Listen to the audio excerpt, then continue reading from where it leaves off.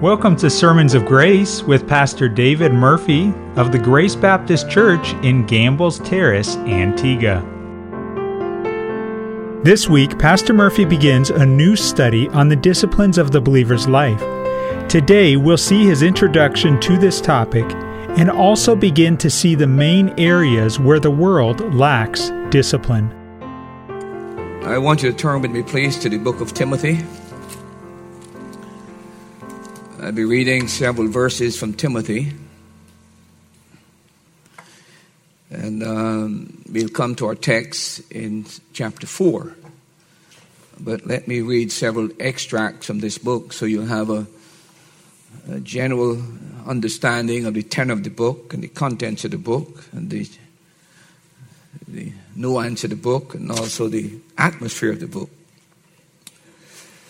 Let's begin from reading verse number 1 of 1 Timothy chapter 1. We read a few verses in every chapter, not many, but I want you to get the gist of what this book is all about. Verse 1, Paul says, Paul, an apostle of Jesus Christ, by the commandment of God our Savior and the Lord Jesus Christ, which is our hope, unto Timothy, my son, in the faith, grace, mercy, and peace from God our Father and the Lord Jesus Christ, our Lord. As I besought thee to abide still at Ephesus, when I went into Macedonia, that thou mightest charge some that teach no other doctrine, neither give heed to fables and endless genealogies, which minister questions rather than godly edifying, which is in faith. And then if you look at chapter 2, just a few verses there, first few verses, he said, exhort therefore that first of all supplications and prayers and intercession and giving of thanks be made for all men. And then if you go down further, you'll find that he gives certain instructions there about verse 11, let the women learn in silence with subjection, but I suffer not a woman to teach, not to usurp authority over the man, but to be in silence. Then look at chapter 3, the first few verses. This is a true saying, if a man desire the office of a bishop, he desire for good work. A bishop then must be blameless, the husband of one wife, vigilant, sober, of good behavior, given to hospitality, apt to teach, etc. And then in chapter 4, first few verses. Now the Spirit speaketh expressly, that in the latter time some shall depart from the faith, giving heed to seducing spirits, speaking lies in hypocrisy, having their conscience seared with a hot iron, forbidden to marry. And then verse 6, if thou put the brethren in remembrance of these things, thou shalt be a good minister of Jesus Christ, nourished up in the word of faith and good doctrine, whereunto thou hast attained. But refuse profane and all wise fables, and exercise thyself rather unto godliness. For bodily exercise profiteth little, but godliness is profitable in all things, having a promise of the life that is now is, and that which is to come. And then in chapter 5, he said, rebuke not an elder, entreat him as a father. He talked about how to treat elderly women and younger women, etc. And then in chapter 6, he talks about the whole matter of masters and servants. And he talks about the need to be careful. Verse 11, but thou, man of God, flee these things and follow after righteousness, godliness, faith, love, patience, meekness. Fight the good fight of faith for the whole of eternal life, etc. All right, my text is actually taken from 1 Timothy chapter 4 and verse 7 and 8, so I want you to look at those verses. But refuse profane and all wise fables, and exercise thyself rather unto godliness, for bodily exercise profiteth little, but godliness is profitable unto all things, having the promise of life that now is, and that which is to come. The key words that I'm looking at this morning in verse 7, where Paul says, exercise thyself rather unto godliness. Let's pray. Father, we thank you for those that are here this morning. We thank thee for the entire package of the service in terms of what has preceded the preaching of the word. We thank thee for the fellowship of those who hear. Thank you for the good songs we've sung and also the special that we heard just a moment ago. We just want to praise you for what you are going to do this morning in our service. Lord, we wish we knew the hearts and minds of those who are assembled before us. But we don't need to know because you do know. And we know that you have an adequate instrument that is able to help and deal with specific issues in people's lives. And that great instrument is your word. But it's not just men expounding the word that makes it effective. Our job is to take it, analyze it, bring the meaning and the sense of it to the congregation. We are to present your truth in a way that is understandable, a way that is simple, and a way that shows tremendous respect for your word. But it's not the agency of man that accomplishes your work. It's the Holy Spirit that takes the word, which is the sword of the Spirit, and who applies it to the individual lives within a congregation or within a ministry. So we, this morning, are not operating on our own steam. We are fulfilling our God-given responsibility to study and to prepare, to preach. But we recognize that there's another dimension to the ministry, and that's the Spirit. And he does a work that I cannot do and no man can do. His job is to convict. His job is to speak of righteousness. And his job is to remind people of judgment to come. It is through his agency that men are brought to faith and trust in Christ. And so this morning as we take your word, we pray that your Spirit would use it for your purpose and for your glory. And especially this morning, I pray that we would have a definite word for believers. And I ask you that believers in particular would understand that the problem in the world is not the world. The world has always been the world and it will ever be the world. The problem is the church. The church is not salt, is not light, and consequently the world rots. And it plunges further and further into darkness because a malfunctioning church that neither gives light nor holds back the corruption by being salt is just allowing the world to continue on its own course, headed for swift and fast destruction. So the problem is with us, and I pray we will come to that reality and we will do something about it.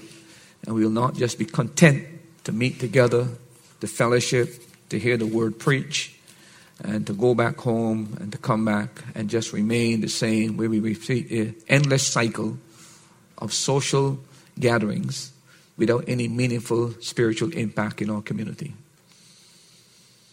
May we get tired and weary of this futile exercise. And may we be determined that we will do something to bring about change. And it has to start with us. So help me this morning as I speak specifically to believers on a vital matter, that the impact would be felt, but it would also be practiced and implemented and appropriated in the lives of your people. Help me this morning.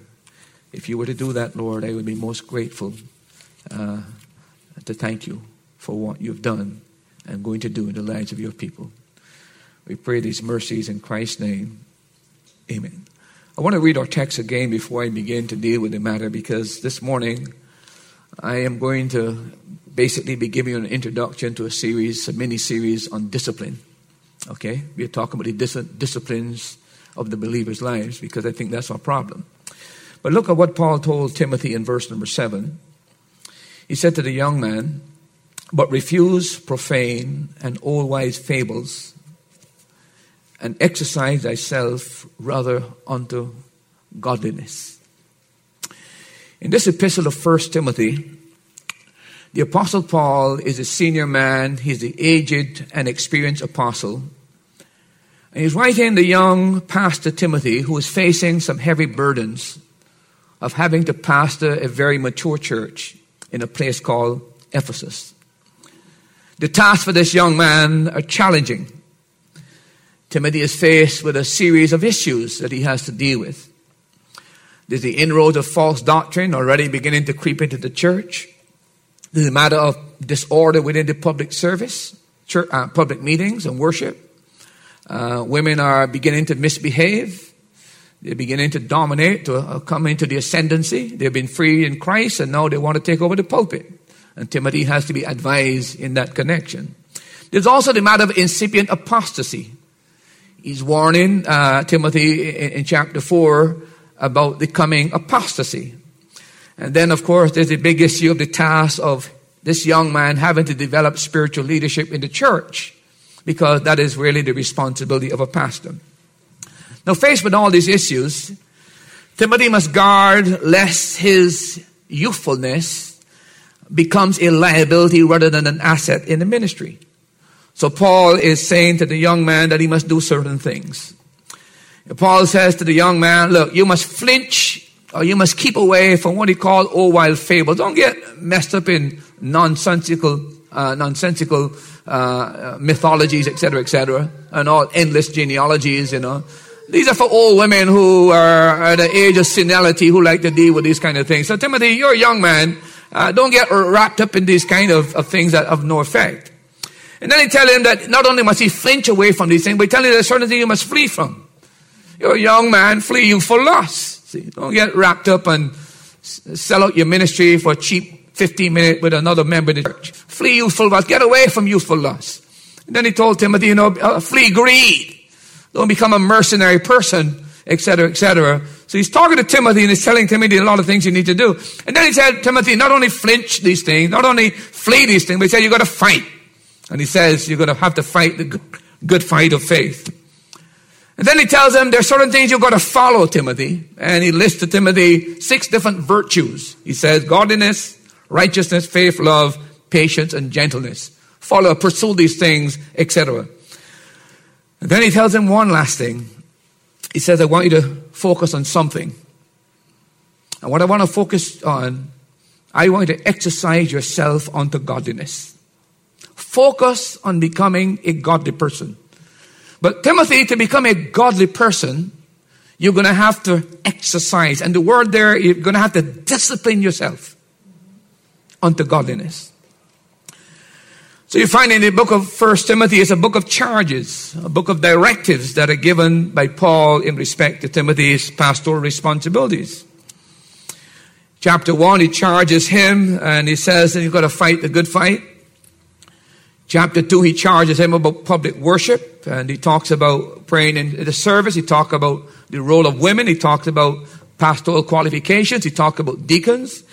In chapter 4, he talks about the whole matter of the pursuit of godliness. Chapter 5, he charges him in respect to certain protocols in respect to relationships within the church. He tells Timothy how to treat people in the church. How you treat an elder. How you treat a senior woman. How you treat a young lady. How you treat young men.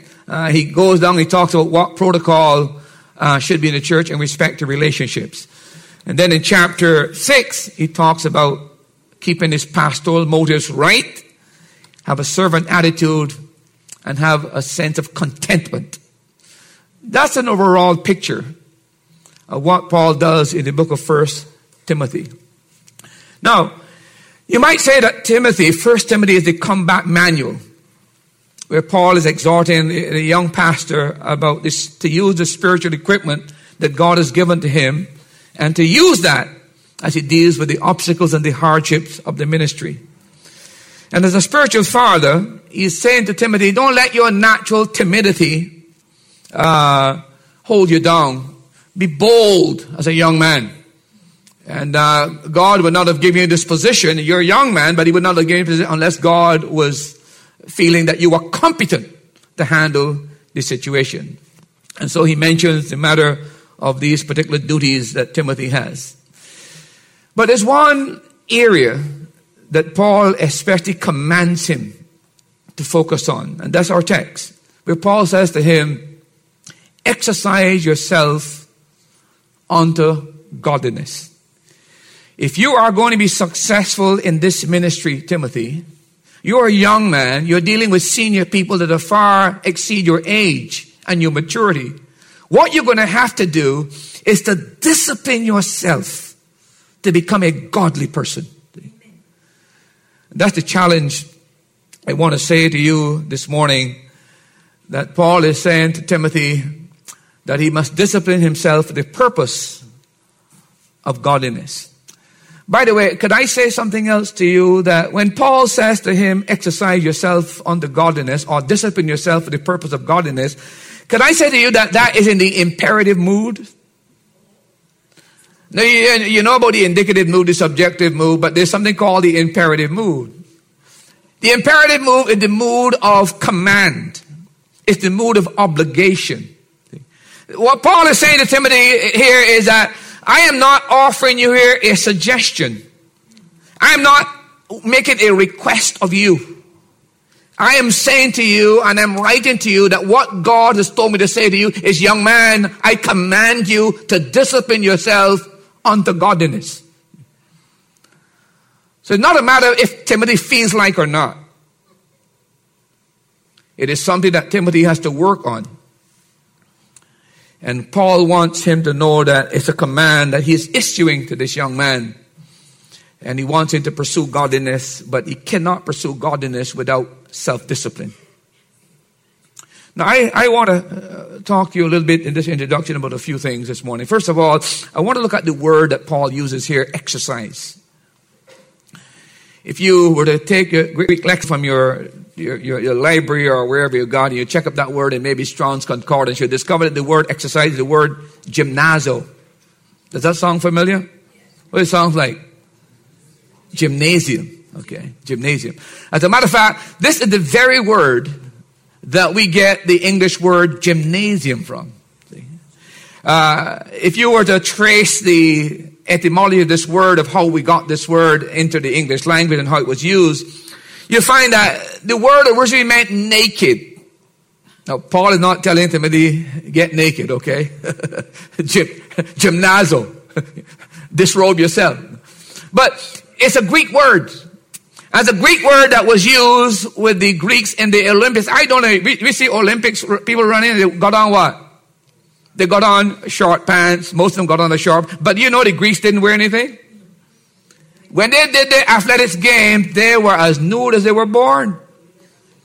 If you hear the history of it, the first time I heard that was on when they were giving the history of the Olympics. I was shocked to hear that. And then when I was doing my study about what this word means and going to the etymology, I discovered that in due to fact they were naked. And you know why they were naked? They wanted to be unencumbered. They didn't want anything to stop them from excelling. Clothes would cause them, and the wind wave and so on would cause them to be less fast, etc. So what they did, they went to the Olympics completely naked. Now, by the way, we think things are bad today, right? That is coming, you know. If you doubt what I'm saying, that is going to happen eventually. We are going to see this cycle return. See? There is a program now on television that some people it's called Naked and Afraid. I cannot believe that anybody would go on television naked. And it's normally a man and a woman. And I'm wondering, wait a minute, he can't be a natural man, she can't be a natural woman. I mean, you going somewhere, they're going to put you for a few days and you have to survive for several days and you're naked. Anybody ever saw that? I don't watch it, but I've seen it on television. I hope you do. But it's there. And by the way, it is very, very popular. People like those things because we are becoming to the point where we have become so desensitized that we want more perversion and more perversion. We want to see more and see more and see more and see more. See, that is the way we are. We're totally desensitized. There was a time when you saw that on the television, you'll turn it off. Yes. Now there's a time when believers just sit down and watch it. It's normal. What's wrong with us? We have become desensitized. That has always been wrong. Nakedness is always wrong. For the time man sinned, God clothed man. See, that is man's problem. But today we're coming to the point where, man, it's like, it's normal. But this word here really meant naked. And the idea was the Greeks didn't want their freedom to be impeded when they were running. And then eventually the word morphed. And the meaning became to exercise, to train. And it has to do with general discipline. I like what one Christian writer, an author, said about this word, and I want to quote what he said. Listen to what he said. He said, the word exercise or discipline in Timothy is a word that has the smell of the gymnasium in it. The word is a sweat word for workout. It is an unabashed call for spiritual sweat. See? So when Paul says to Timothy, gymnazo, unto godliness, he is saying to Timothy the same way a athlete would discipline himself to excel in his skill or whatever. He's saying, I want you to take that same mindset and apply it now in your pursuit of godliness. That's what he's saying to Timothy. By the way, there are a lot of us that want to have a short track to godliness. We want a short path. There's no easy path. You know what we want? Dear God, help me to be godly. Please help me to be godly. And presto, godly. Paul said, it doesn't work that way, Timothy. If you want to be godly, it's going to require some discipline on your part. It is something you have to work at. So he says to the young man, gymnazo, exercise yourself unto godliness. And what that really means, by the way, is that you and I are going to have to make this body do what it doesn't want to do.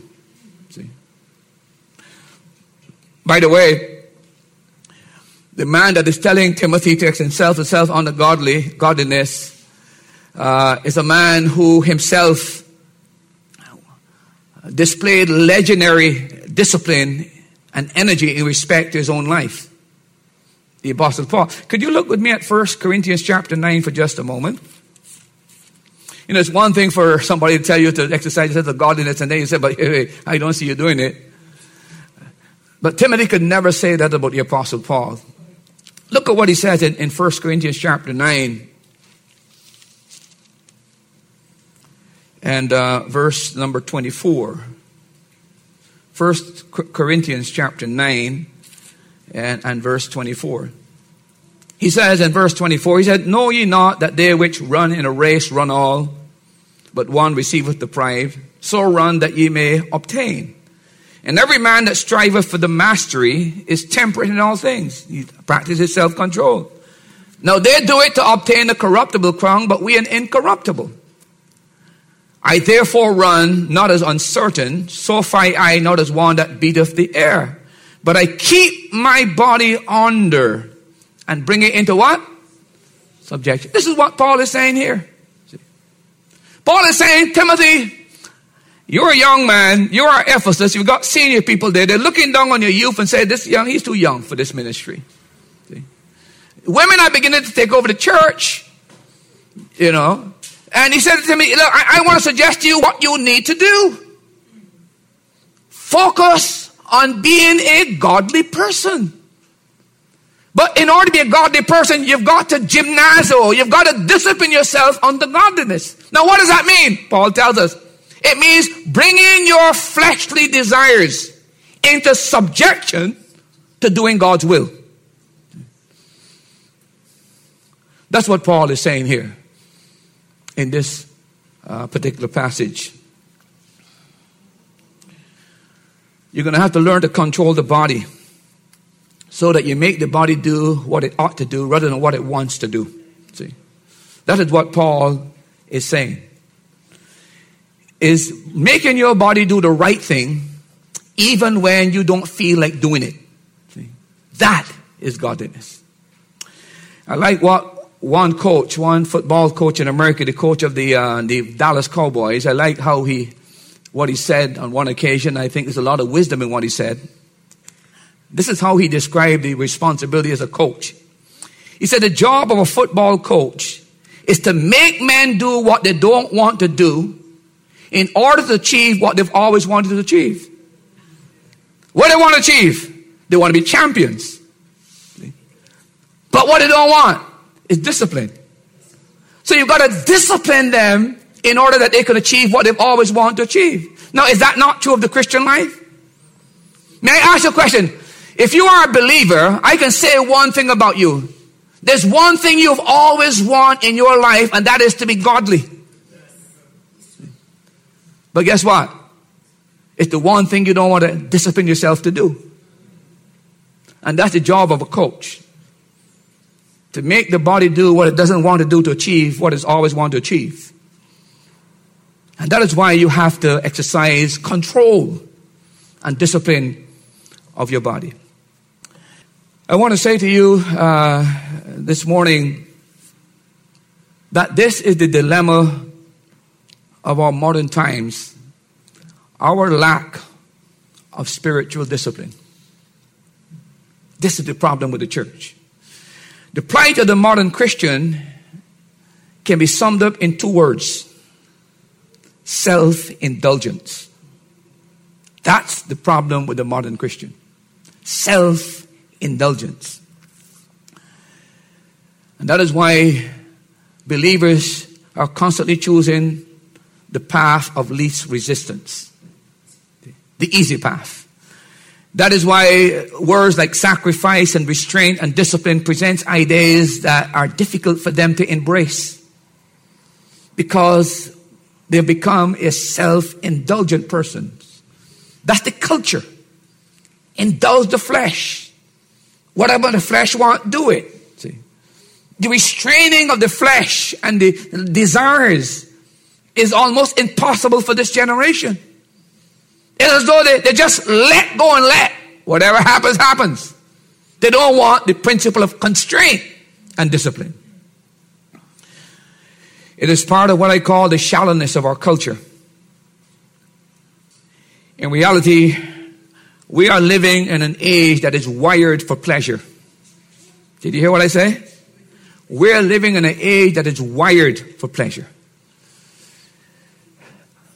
That is the modern God that rules in the lives of most people. Pleasure. It's the age of weakness.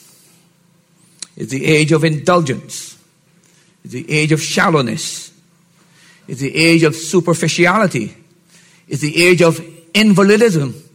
It's the age of moral impotence. It's the age of neuroses and psychoses. It's the age of indiscipline. See? And by the way, the evidence is everywhere around us that people today lack discipline. Look at the amount of young people that are leaving home and are not prepared to leave home.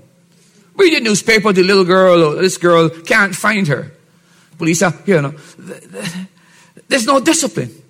As a matter of fact, a lot of times they'll run away from the home because mommy or daddy trying to impose some curfew. But they don't want that. They want to self-indulge. Look at the amount of students that are quitting school. They go to state college because state college is a fad. And then when the teachers lay the work on them, the fad is gone. See? So they keep on going up there. Maybe they say they're going to college. They're not prepared to put in the work. And then suddenly they drift and they leave. They don't want the discipline. They want a paper that says you've achieved but without achieving. See? That's what they want. They don't want the hard work of discipline. May I say a word to the young men of the church for just a moment? It's because the girls have got more discipline than you that they're excelling. They're going to be your leaders in the future. I don't know if you know that. They're already leaders in the home. But they're going to be leaders in the future. In banking, they're going to be the CEOs. They're going to be CEOs. Because they have the discipline to study. See? When you're interested in sports and sex, they are studying. See? And you're paying a price. An awful price we're paying today. Because they lack this. So it's not only seen in many young people leaving homes prematurely, it's also seen in so many school dropouts. They don't want the discipline of study. And then, how many people can't keep a job? Listen, it's not uncommon to meet people that got 4 and 5 jobs and just finished school, They can't keep a job. They don't have the discipline because there are certain demands that are made on them when they get on a job. I don't like the boss. I don't like how much I got to do. How much you do? Indiscipline. So they can't hold on to anything for any length of time. And they got a big dossier, all curriculum vitae, and they got titles from here to the moon. But they can't get a job. You know why? They can't keep a job. You know why? They don't have any discipline. It's seen everywhere. But it's also seen in members who neglect their church. You didn't want to hear that one, right? Yeah. They don't have the discipline. And by the way, they're always late when they come to church. You know why? They don't have the discipline. They're not prepared to discipline themselves. And by the way, if you're going to have an impact on visitors coming to the church, the only way you can have an impact on visitors coming to church is when they come to see you. But they get 20 minutes before you and then you walk in 30 minutes late. They say, wait a minute, these are jokers. Total jokers. Would you not think that way? They're not serious. So the problem of discipline is that a real run the church has to, a simple matter like coming on time. And when you tell believers you should come on time, they get angry with you. I got things to do. No, I don't have anything to do, right? And the other people don't have anything to do. It's just that they see it as important. And whatever you see as important, take it from me, you will make the time and the effort to get it done. It's all nonchalant attitude or don't care-ish attitude or lackadaisical mindset. See, it's our problem. And to change that, it requires discipline on our part. So, Pastor, I got to cook. Do you know my wife cooks before she comes to church? You know that? My wife gets up 4 o'clock in the morning. Now, you may not be able to get up that, but she has to do it. Because if she doesn't do it, it means that when we get home from church, she now got to cook. So she has to discipline herself to get up and cook. And she doesn't do it at night and put it in the fridge and then it's so cold. Can't enjoy it. No, she prepares. It takes discipline. And by the way, that is why that is carried over into her spiritual life. That she can get up 4 o'clock every morning and have a time of prayer and prayer Bible study consistently. It affects every other part of her life. Sometimes I sit there and I hear what the Lord is doing in her life. I say, I wish you wouldn't say that. Because the people might just think you're boasting. That's my mindset. You're the pastor's wife, so people expect that to be said by you. But you know what? I would never stop her. Because God is working in her life and she's sharing her testimony. And I know what she's saying is real. Genuine and authentic. See? So even though many, many times I want to go to tell her, you got to be a little bit careful what you say there. I say, let the Lord have his way in her life. Because she has a life with God that is so personal that I envy. See? I envy. But I'll tell you one thing. She didn't reach there without discipline. Every morning she gets up and she journalizes her life. What happened in the day before? Journalize it. She told me when I dead, you're going to read my manual though. I wonder what she's going to say about me. I got to be nice to that lady, boy. I wonder what she's going to say about me. I got to be nice to her. But every single morning she journalizes her life. I've never read the journal. But she told me when I dead, you're going to read it though. See? And so on. But that's discipline. We don't. And then of course, the indiscipline of our time is also seen of so many couples who are just breaking up so quickly. They're not prepared to work on their marriages. I get the impression that people going to marriage saying, well, you know what? You can jump into bed. If that doesn't work, I can leave. You get another person and get married. That's the mindset. When I got married, it is, listen, woman, I'm married to you. And you can do, look, we married until we die here. So if you don't want me now, you better tell me now. Because I ain't giving you a divorce and divorcing you. You can do it. But I am married for life. That was my mindset. Still is. But that's not this generation. This generation going to marriage. And the idea is, well, if it doesn't work out, I can always remarry. Not Pastor Murphy remarry you, though. Find somebody else, but not me. Not me. And don't invite me to your second wedding either. I ain't coming.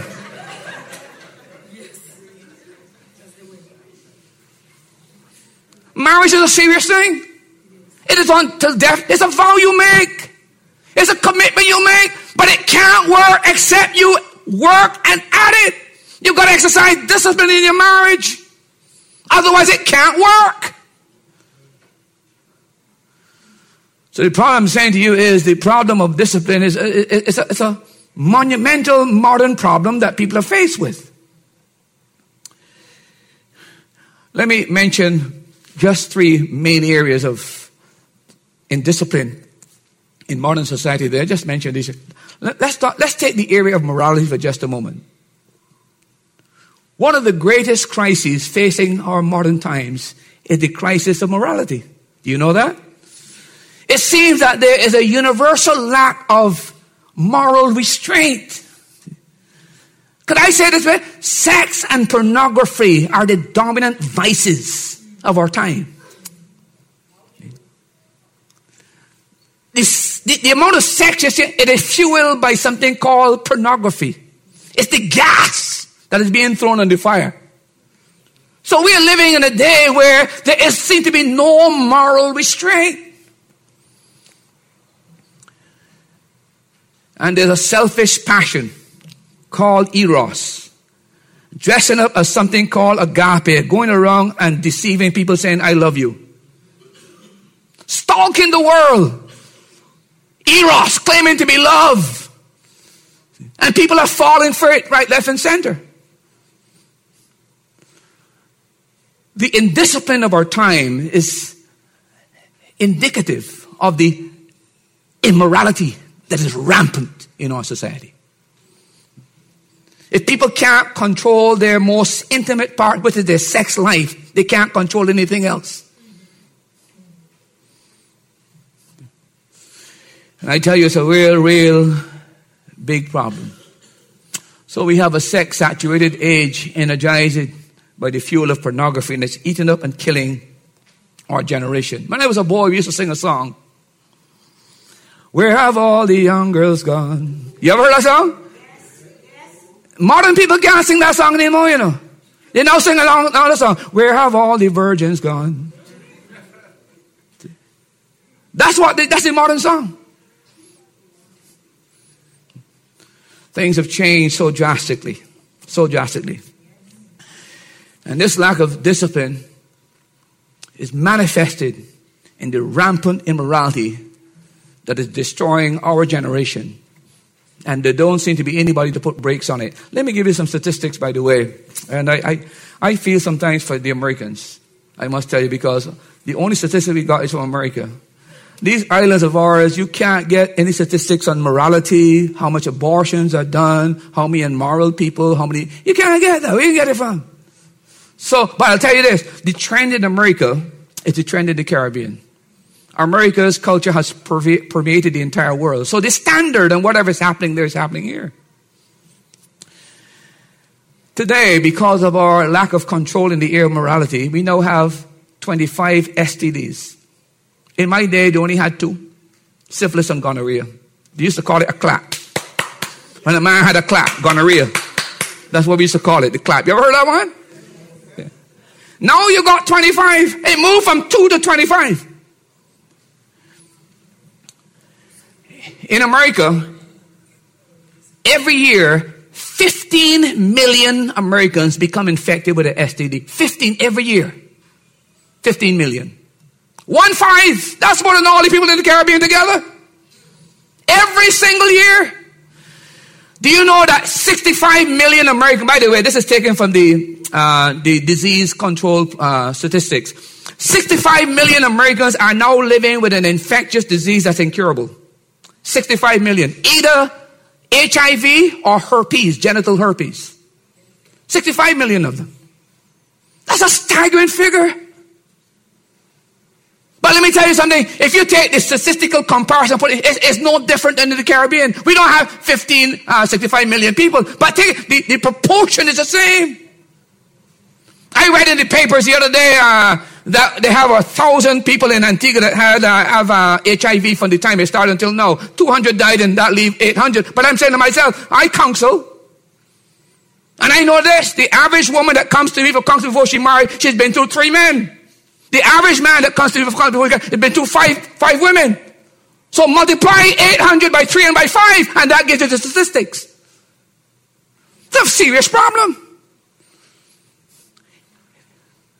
It's a horrific problem, but people can't seem to control their sexual desires. Do you know the most common STD today? It's something called HPV. It's called the human papillomavirus. The most common STD today. You think people talk about AIDS and herpes and people scared, but they don't talk about this one. Yet this virus is responsible for 90% of all the cervical cancers in women. 90% of cervical cancer. And I'm told that 50% of all people who are sexually active will have this disease. It's a much wider problem than people are thinking. By the way, you know how America is dealing with this HPV problem? How do you think they're dealing with it? They're taking 11-year-old and 12-year-old guys and vaccinating them. So that by the time they become sexual active, they won't get the disease. Now imagine that. I'm preparing your 11 and 12 to get sexual active. But you want to know the truth about HCDs? We can solve this STD problem in one generation. One generation, we can solve this problem. It would take a disciplined generation to get rid of all of these STDs. But who in here is optimistic? Anybody optimistic about that? And I'll tell you why you're not optimistic. Because you know yourself that you're not disciplined. So you can't expect the other young man to be disciplined, the young lady to be disciplined, because you are not disciplined. See? It's a monstrosity, a huge problem. So I'm talking about the need for exercising yourself unto godliness. But I'm looking at discipline from a wider perspective to see the real problem. By the way, if we can't discipline ourselves unto godliness, how is the world going to discipline itself unto morality? I just saw in the papers recently too, I cut it out, that in England, they're now warning the English people that gonorrhea is no longer going to be curable. Did you read that? There's now a strain of gonorrhea. And I understand the reason with the regimen of drugs that are supposed to deal with it, people only given one particular. So what that has created, the virus has now mutated, as it were, and become much stronger. So what people used to call a crack now is going to death row. Can't deal with it. But ask yourself, how we got there? How we got to this position in life, how in society we should stay, is because we don't have the discipline to control our sexual lives. Now we're paying an awful price. You know the saddest thing about all of this? Let me tell you what the saddest thing is about this, that the adults can't tell the young people anything because they throw it back in your face. But what do you used to do? Their ungodly lives have now hindered them from ministering and mentoring the young generation. Listen, if anything is going to change, it's not going to change in society. It has to change in the church. The church is the last hope for society.